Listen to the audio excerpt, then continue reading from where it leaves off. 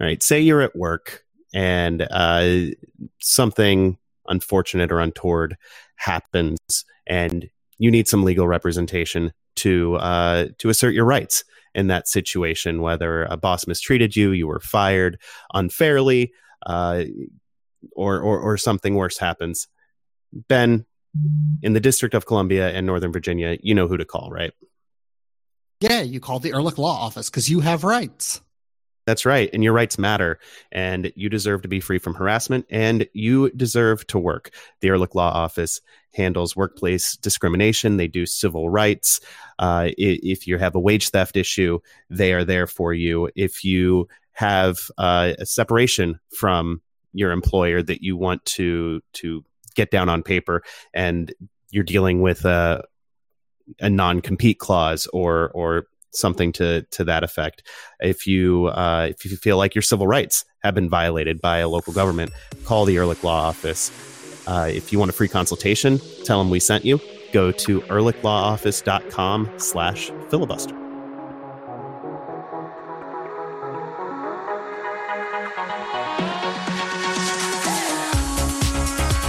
So we're recording this shortly after we finished the first episode this week. It's still Tuesday as we record this. You're probably listening to it significantly later in the week. But in the period in between, I ran upstairs to check on my kids because my 4-year-old son was still awake. The 7-year-old was asleep. But the last 2 nights, they've decided to sleep in the same bed. Like, we have the twin over full bunk beds. My daughter sleeps on the top bunk. My son sleeps in the bottom. But the last 2 nights, they've decided they want to sleep in the same bed. They actually put a pillow down the middle, like an old sitcom where they paint the room in half. Mm-hmm. But they're not mad about it. They're just like, this is how we're going to split the bed. Yeah, this is great. It's good to have your own space. Yes. They're recognizing that at a young age.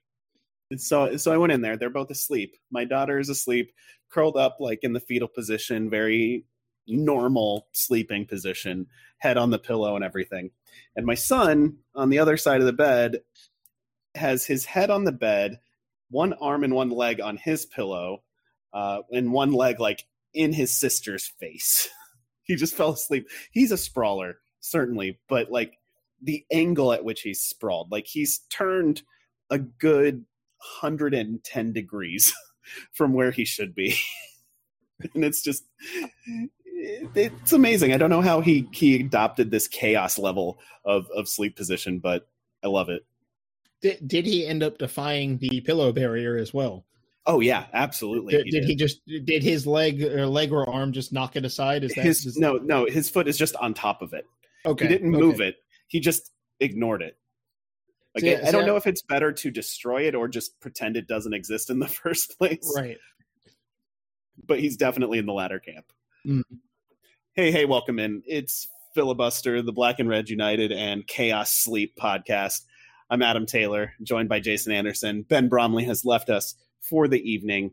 And we are here tonight to talk about DC United and the Philadelphia Union because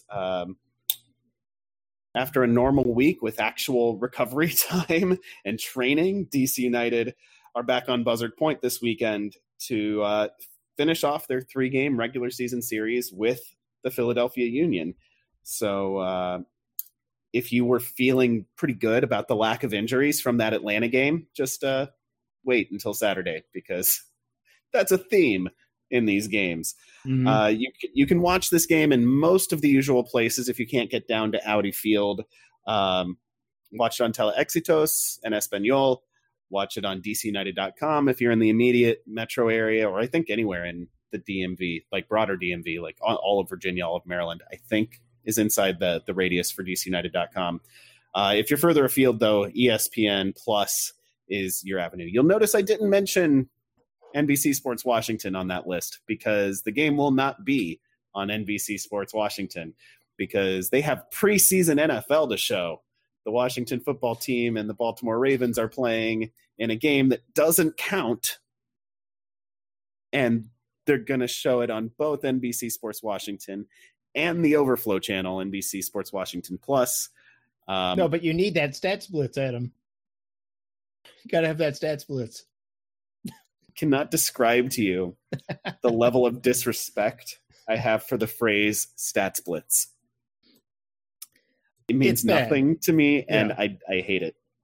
I can only imagine that it's actually too many numbers to even keep track of the game. Like it's literally a blitz, and so there's so many stats that you're like, I don't know what happened in the game. I just know like 0.7, 4. Apparently, one of the stations may have the second half of the DC United game, or one of the channels after 9 may have DC United. Currently, NBC Sports Washington's website says the Plus channel will join the game in progress. So at 9 o'clock, which should be roughly right as the second half begins. But obviously, if you're trying to watch the entire game, that is not a solution for you. No, you're going to be streaming it or watching it in Spanish, which is not the worst option. Right. Don't be afraid to watch our friends covering the game in Spanish. Moises is back from the Olympics, which looked like a lot of fun as well. But yeah, this is kind of the other shoe with the NBC Sports Washington and Comcast deals of the past, is that when push comes to shove, they don't put DC United on the air. And so Ben, in his article about how to watch the team, which we leave up near the top of the site's landing page. So if you're like, I don't know whether I can watch this game on the stream or not, there's a map in that article. So be sure, if you're unsure, go check that out. The map is as accurate as we can get. That's the information we've gotten. We've been worked quite hard to get. And that's probably the best information there is on the internet about whether you're going to be able to watch the game or get pushed over to ESPN Plus or not, as far as streaming goes. But one line Ben put in there is that the deal was announced with an up to 33 games. And that up to, as Ben said, is doing a lot of work. Because we all know, if you're from the area and you've lived here long enough, you know that unfortunately, at least in my opinion, we are plagued by an NFL team that plays in Landover. They are a pox upon our lives. They inflict us throughout the fall and the winter. You cannot escape them. You can try. I've tried muting everything I can on Twitter, and it doesn't work. Stuff still gets through. But unfortunately, one of the consequences of that team's popularity, despite their infinite attempts to chase away everybody that likes them, is that the TV stations around here will all focus on them to no end, including a preseason game. And to the exclusion of literally all else. Yes, so it's not just world. Yeah, it's not just DC. Like, I'm sure that there are Mystics fans who have this beef, and I'm sure there are Wizards fans that have this beef. Yeah. And the Caps as well, and the Nats even. If you're any sports team around here that isn't the football team, you get screwed by how much the media and unfortunately how much the ratings tell them to pursue football team stuff. And unfortunately, if NBC Sports Washington has the rights to show these preseason games, they're going to look at the ratings and say, we're pushing you out. Good luck. And, the good news is that the NFL preseason is short and they don't have the broadcast rights to any regular season games that I know of.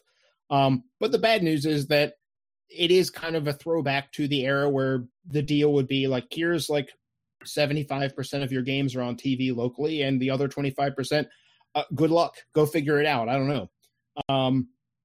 It's not a lot of fun. I will say I give the team credit for making sure these streams have stayed free, yes, and easy to find. When you go to the website during a game, like the front page of the website is taken up by like, watch the game. Like they want you to watch the game. They want to make it easy for you to find.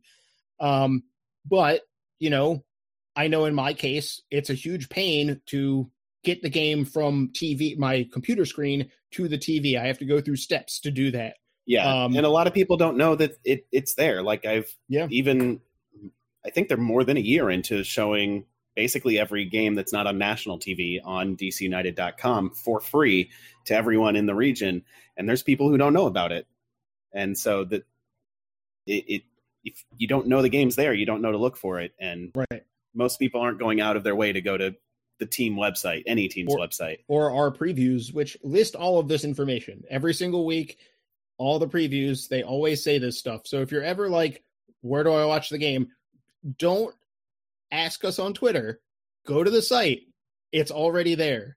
blackandredunited.com has all the information. Yes. If you ask me on Twitter, I'm going to send you the link I'm already telling you to go to, and I'm not going to tell you the answer directly. You have to give us the click because I did the work.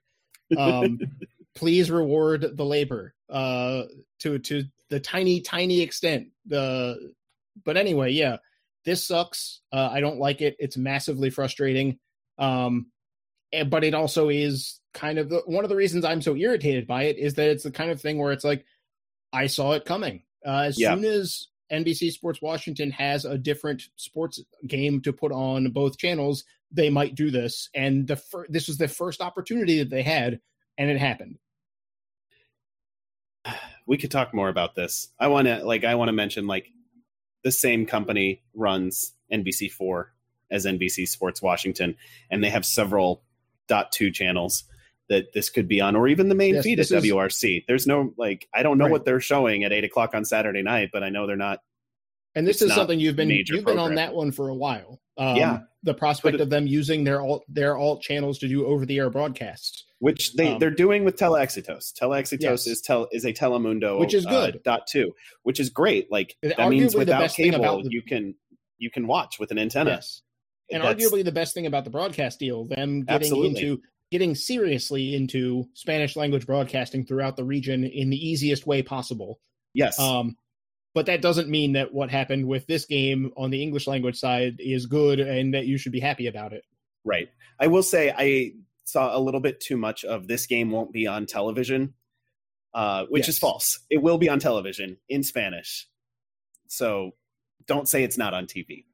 Be frustrated, but be accurate with your frustrations, I guess, is my point. Don't erase Spanish language media. Yes. And don't yell at Dave and Devin. They are not the ones choosing this. Or even complain to them, because ultimately they're not customer service, they're announcers. So yeah, direct your complaints to NBC Sports Washington. I think that's where the problem lies. 100%. Going to the soccer side of this game, to those of us who can watch, I'll be at the stadium, back at the stadium for this one. But DC United has a couple meetings with Philadelphia already in the books, both of them 1-goal losses, a 1-0 result on Buzzard Point earlier, which is actually my first game back at the stadium this year, and a 2-1 loss up in Chester. And then this would have been the rubber match had DC United won either of those, but instead it's a chance to just get 3 points without the thematic overcompensation, I guess. What stood out to you about those first two meetings? Unfortunately, the Union have become really good at grinding games out where they're not necessarily dominating in the way that they did often last year, and finding a way to hang on and sort of bleed the game out a little bit. And then when they do get their chance, they tend to pounce. And that's not just how DC's games both played out, which it is. It's also just a recurring theme when you look at Union results. This last game that they had over the weekend against Montreal, they barely took any shots. Their only shot on goal ended up giving them a 1-1 draw, and it was a very good goal from Quinn Sullivan, one of their homegrowns. But it's also the only shot they had on goal against Montreal. It's not like getting shut down by like the Revs or some of the other top teams in the league. But this is a recurring theme. They only had, I'm going to say NYCFC held them to like 7 shots, but the Union won that game 1-0. This is a recurring theme with them, that just when you think you've got the Union, they slip out. They're like a comic book villain in a way. And they're really, despite their reputation of being this great high pressing team, this year their press has only been okay. It's actually been their ability to sit deep, defend, and play on the counter. That's where they've gotten a lot of their wins against in their tough games. And I think for DC, both times they found it to be a very tough game. But they are, to Jim Curtin's credit, they're that rare team that has not just been good at the one thing, but actually become this year, if anything, even better at plan B, that sitting deep and playing on the break and making it work with oftentimes not even committing that many numbers forward. They also, it's not just sitting deep. They're also really good at the dark arts of the game. Oh yeah, they are maybe the most CONCACAF team in at least the Eastern Conference. right. Their level of housery is off the charts, and we saw it. They knocked multiple players out of DC United's lineup with injuries, only one of which got a yellow card, not even a red card, just in their last meeting. The Canals incident didn't even get called as a foul, if I recall correctly, and that cost him a month. And it was like studs into the ankle. It wasn't like a collision that ended with an injury. It was like a foul was committed very obviously. It was just like, I don't know. Adrian Perez is still out, and I don't think he's going to be back anytime soon. Yeah. And they're a team that has no compunction about making those hard types of challenges that are, to put it kindly, borderline dirty. Right. They're fine with that. And that's their ethos, is they are brawlers. And if that means they're going to tackle you and take the ball off you, that's their plan A. If that doesn't work, if they cannot keep up with you on that, which they haven't been able to either time they played DC United this year, then they will step back, and they're okay being late into those challenges because they know referees will not punish them. It's interesting that that we're talking about this because Losada mentioned this in the last game, post game. He said, when DC wants to press, if they press well, but the other team plays out of it, sometimes you just have to take a foul. And what he means by that isn't what Jim Curtin means, or at least what the internal mentality within I don't know if Curtin is saying, put someone on a stretcher, but he's definitely saying foul the guy and don't hold anything back. And I think there's a difference in mentality there where for Losada, it's like, yes, commit the foul, but you can just sort of lightly shove somebody or something like that. The Union, whether this is just the players they have or whether this is intentionally coached into them, I don't know. Maybe it's a mix. It's probably a mix, just like in most things in life. But the Union are trying to make sure you end up on the ground, holding a limb of some kind. And so United, as much as there's an interesting thing going on where around the league, there's a perspective that when you play United, you're in for a fight because they lead the league in fouls or what have you. I don't know if they actually still do, but they did at some point. But the fouls that United tends to give away are often, not always, it's not like DC's, not had their share of tackles that deserve some punishment. But a lot of times the fouls are small. They're designed to slow, transition down their tactical. It's like, look, I'm not trying to hurt you. I don't want you to advance with the ball anymore. So I'm pulling your jersey. The Union are not doing that. They are looking to do that, but they're also looking to catch a piece of you. And so United needs to go into this game, despite having the reputation of being maybe the more combative team, the team that's more abrasive to play against. It's actually the other way around in this game, where United in the last game, especially up in Philly, maybe was a little thrown off by just how physical the Union played the game.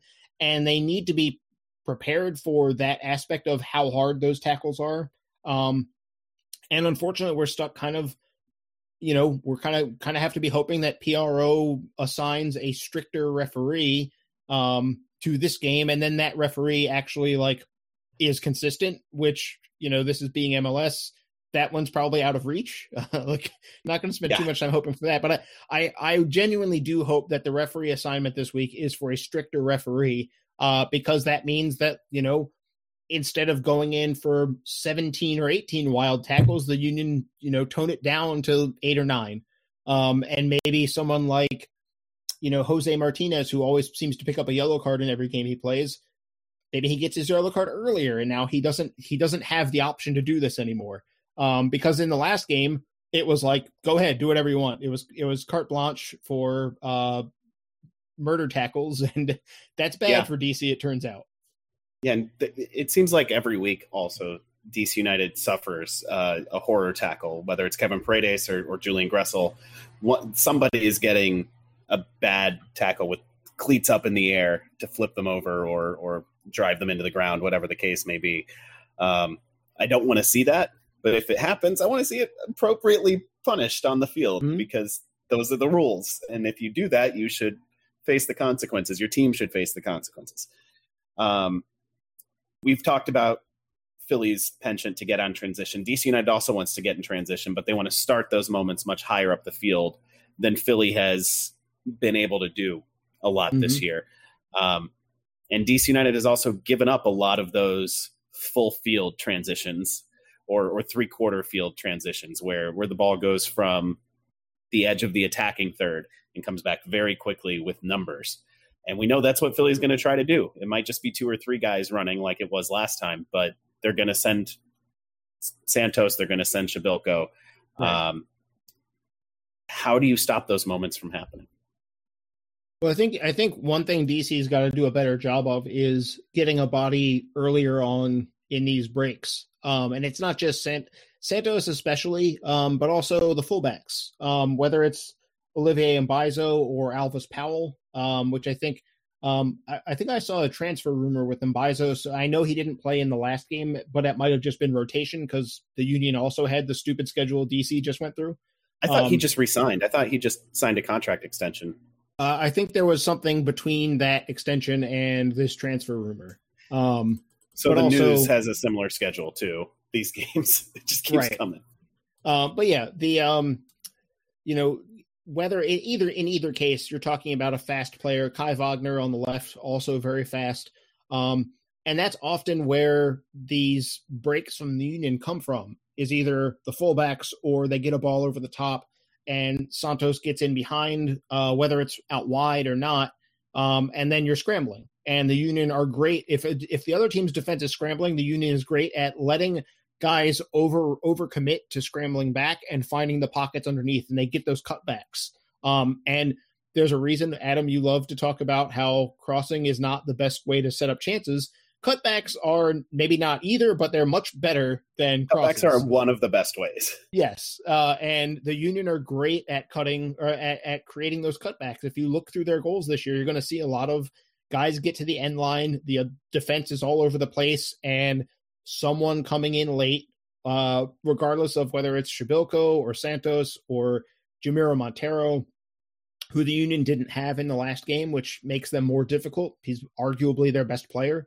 All of him or Andre Blake anyway. But all of those things combine to make the Union really, really difficult to play against because they're very good at making sure you don't get that body on those guys in those breakout situations. So United's tactical fouling, to bring it back up, is going to be important because if they can shut these counters down at midfield by just, bumping into somebody and or tripping somebody up, and it's just like, just a little minor thing, they can get away with some of these counters because ultimately their willingness to commit to pressing means that these spaces are going to be there.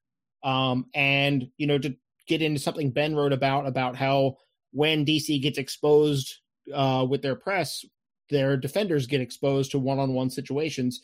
I don't think we're about to have like Donovan Pines and Brendan Heinzleich back in the starting lineup this weekend. We're also, maybe it's safe to assume Nahar starts, but we're still going to end up with the left side being probably Tony Alfaro, who has played about as well as you can ask, but is not necessarily that great when he gets dragged out into these spaces that the Union have kind of become really good at exposing, because for them, it's become much more of a quality, not quantity attacking thing.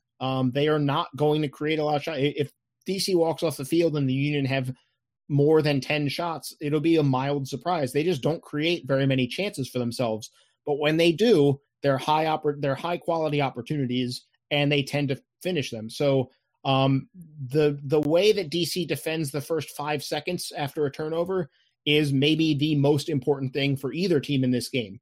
If DC's instant post-turnover transition defending is sloppy, they're going to lose. Unless they get very lucky, they're probably going to lose the game. But if they can shut the Union down and force them into longer buildups and dropping the ball back and the center backs having to pass it around, then they're in a good spot. That's how you can keep the Union from really doing much, because as much as they've been winning games and getting by, that side of their game is not very good. They're not a team that can break you down if you can get set, if you can slow them down and get into your shape before they start breaking forward. Then they're kind of like, I'm not really sure what to do about this. They kind of keep the ball for a while, and eventually someone hoofs it long, which, if you're hoofing it long to Shabilko is still a thing. But the United will be much more comfortable with that. Even if they can't win the initial header, winning the second ball, then they will be in these transition plays that the Union have been able to score all of their goals against DC this year on. Yeah, I think there's going to be some risk management among DC United too. We've seen a couple goals, including the game winner in the last game against Philly, come from the center backs getting too committed to the attack. Mm-hmm. And Tony Alfaro's too far forward, and the ball turned over, and they attacked his space, basically. And next thing you know, Kasper Shabilko is putting the ball in the back of the net. As he seems to do against DC pretty much every time. Yeah, he does it against a lot of teams, though. He's not quite CJ Sapong. No. But, I wish he were less successful against DC.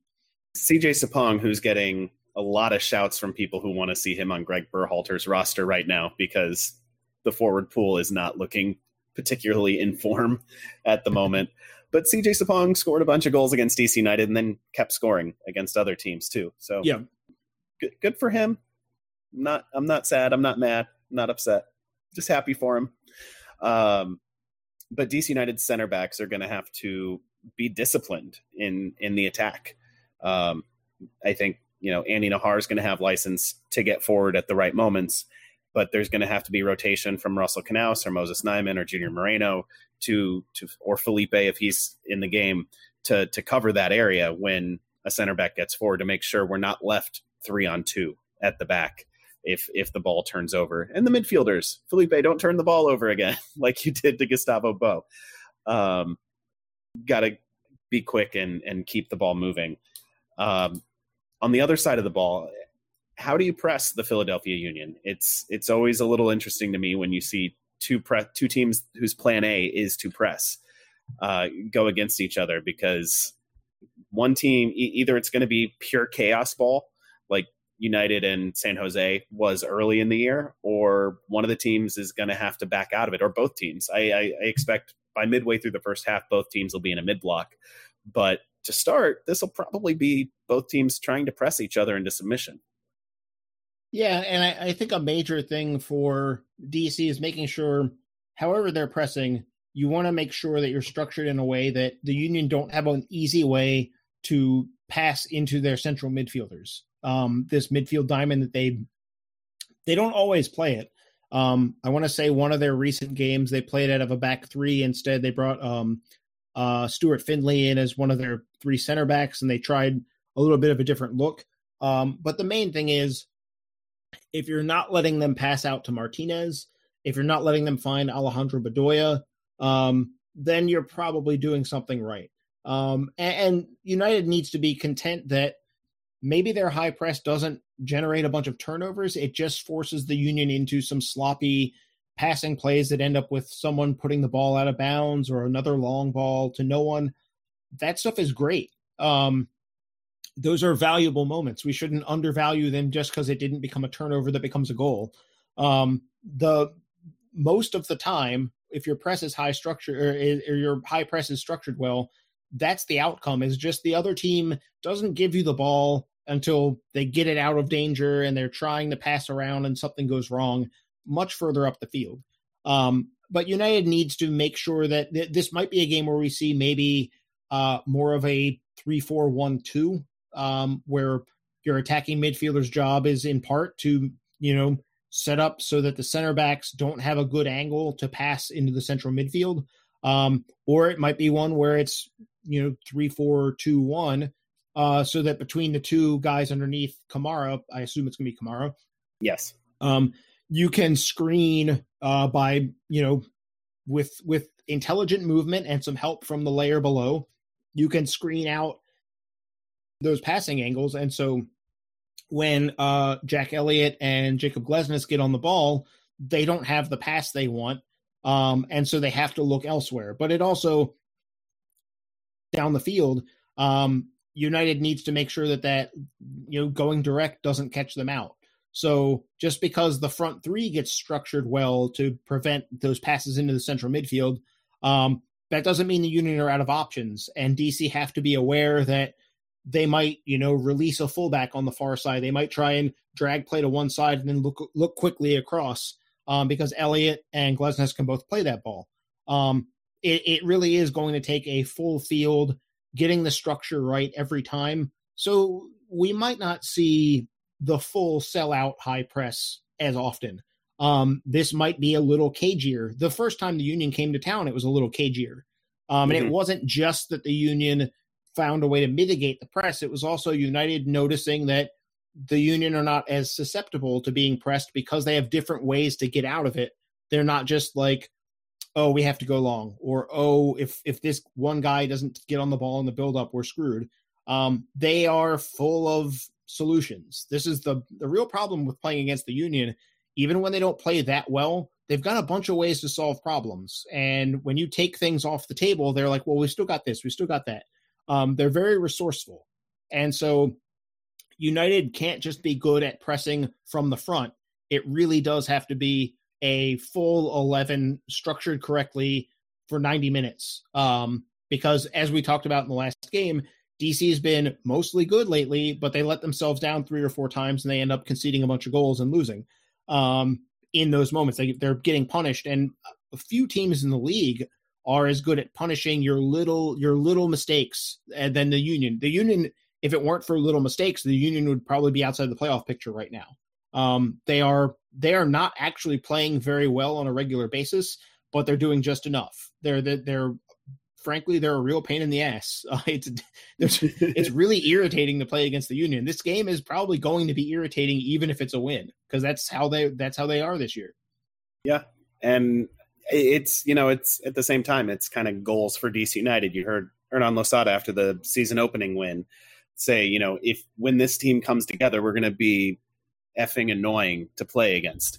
And I think they are. I think that's where United is at this point. It's just a matter of taking the next step and seeing out the games and making sure you get the goal you need, which teams like New England and Seattle and Philadelphia so often seem to do, even when they're not that good on the day. Like Philly's well in the playoff spots after several weeks of not really playing that well, but getting the job done. And DC United has one of the best underlying metrics in the league, looking at goals added and expected goals for and against, using American Soccer Analysis data. But they're just on the cusp. They're barely over the playoff. They literally are the playoff line right now, right? Tied with like 3 or 4 other teams, it seems like. And the difference is seeing the games out, making the play turn into the result. And hopefully we see that this weekend against the Philadelphia Union. Normally I ask, how would you game plan? But we went pretty well into it on the other questions. We've seen the Union and the games have been very similar. And this one's going to be very similar again. Don't expect this game to look a lot different from the other ones. Hopefully the result is better. But the Union, a lot of Union games look like the ones DC has already played. It's not just Union versus DC. It's just, if you watch Philly play, this is pretty much, you've seen it already. It's a rerun. Yeah. If DC can get that early goal and turn to that mid-block trap, maybe United gets a couple goal lead and the game plays out very differently. But if you get the lead on the Union, there are going to be some spaces behind their fullbacks because they're going to commit them to go, especially Wagner on the left. They'll give him license to really go pretty much every time. And so that's really, if DC gets that lead, if they get a situation where they can manipulate Philly into overcommitting, that's probably where the opening is going to be. So don't be surprised if you see DC players maybe making that their first look. If we get into this mid-block situation, just looking to the right, whether that's Gressel, whether that's Flores, or whoever ends up playing right forward, which kind of hard to say right now because they've been rotating so much and Areola most likely won't be back. We'll find more about that on most likely Thursday when the media call is, but as of now, I would say don't expect him. But whoever that right-sided attacking player is, and also obviously Gressel, the wingback, those guys need to have big games. Unfortunately for Gressel, oftentimes he's had a big game and it doesn't show up on the stat sheet, which is, there's only so much the guy can do. But if DC can get that lead and can start to lure the Union in to a little overcommitment, that can be maybe the best way forward. Now, the other side of that is that Wagner coming forward is really good. So right, someone we like don't want another Gressel, New England situation. right? And Gressel may also find himself doing a whole bunch of defensive work in that situation. But that means that right-sided forward, maybe this is a game where Yordi Reyna can come through and show some more of the confidence he had after the goal last week was pretty great. If they can get him on the right side, maybe you hold him back until as like a tactical risk, and you risk being able to bring him in specifically for those moments. I don't know, but that's where I would be looking. If DC does get that mid-block situation, they get that lead to work with. That is where a lot of danger can be created from the Union, because ultimately they're willing to play for the draw, but they're not so willing that they're just not going to risk it. They're not the team that's going to wait to the 80th minute to start taking their risks. They're going to go for it earlier. They're not. There's a modernness to the Union that old school MLS teams would be like, we're losing 1-0 away, and then it gets to be like the 79th minute, and it's like, I guess now we can consider trying to come back in this game. Yeah. The Union before don't do that. We don't want to lose by more than one. Yeah, let's keep it at 1, and then we'll wait to the very end, and hopefully we get one little chance at the end.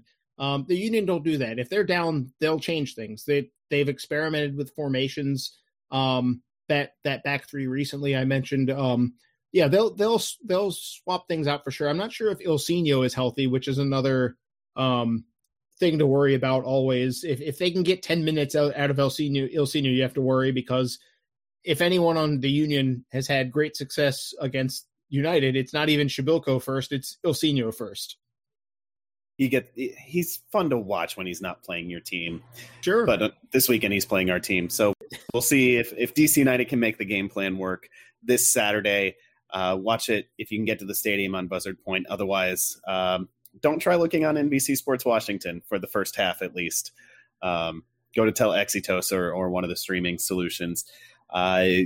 Shout out to our patrons. Thank you all for supporting us on Patreon.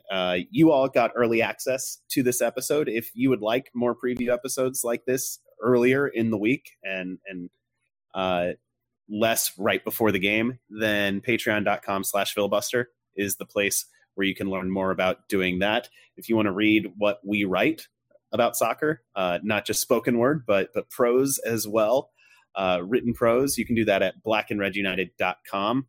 If you want short form writing, often nonsensical, Twitter at blackandredu, at filibusterdcu. If you want to write your own long form screeds, send them to us at filibusterpodcast@gmail.com. Thank you for listening. Make sure you give us ratings and reviews, and tell a friend about the show. For Jason and the absent Ben, I'm Adam. We'll talk to you again real soon. Say goodbye, Jason. Go on YouTube and search Beavis and Butthead videos only, 5 hours, 11 minutes. Do yourself a favor. How much Motley Crue is in that time? Well, I don't know. I haven't watched the whole thing yet.